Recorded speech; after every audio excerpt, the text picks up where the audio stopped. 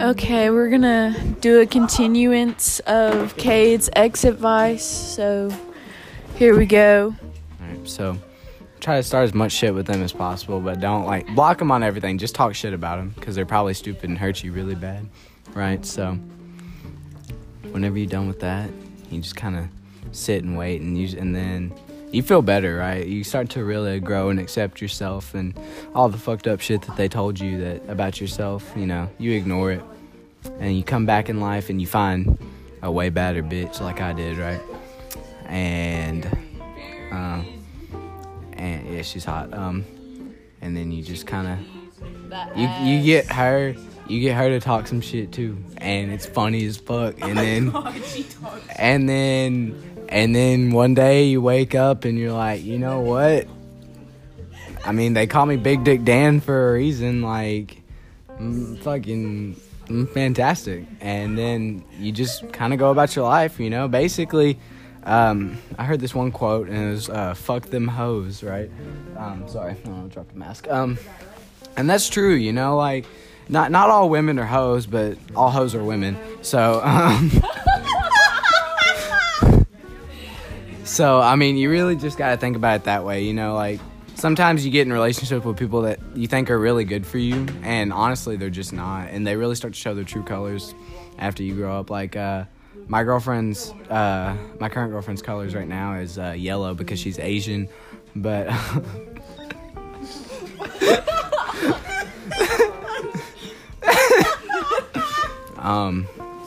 and she's a very beautiful woman, very beautiful.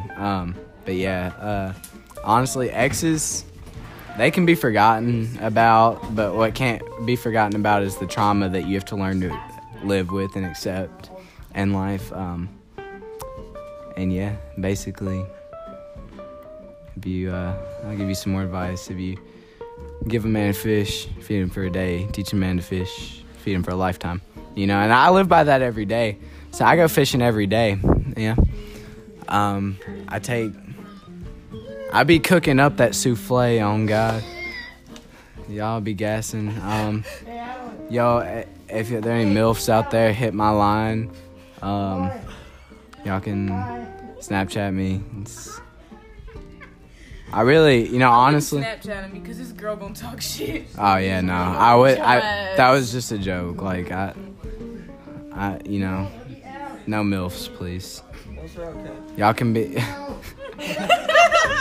You got something to say, Luke? It's an exception. MILFs are the exception. Oh, MILFs are the exception. MILFs are not the exception. I'm gonna be honest. Before me and Alicia got together, I thought I was gonna have to start fucking MILFs.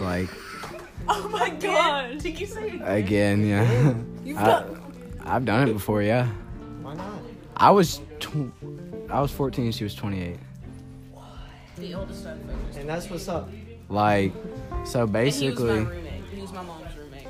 Pretty much. I don't fuck with them younger hoes no more. Honestly, oh shit, we're on 3 minutes. I want to do one of those ASMR eating videos where it's what's up guys, and I'm really close to the mic and I'm fucking munching on some gas food, and we're eating Alicia. Facts, but they can't. That just has to be a podcast. They just walked up in. That just has to be a podcast. It can't be the fucking. Did you? Back the fuck. Okay, that's the end of the podcast. Sorry, end of this is the Cade's end of, ex's advice. Luke, you want to say anything to leave us on a high note? Listen. Fool me once, shame on you. But teach a man to fool me, and I'll be fooled for the rest of my life. Okay, this has been Coffee Talk with your favorite Amanda and Madison. See y'all next time.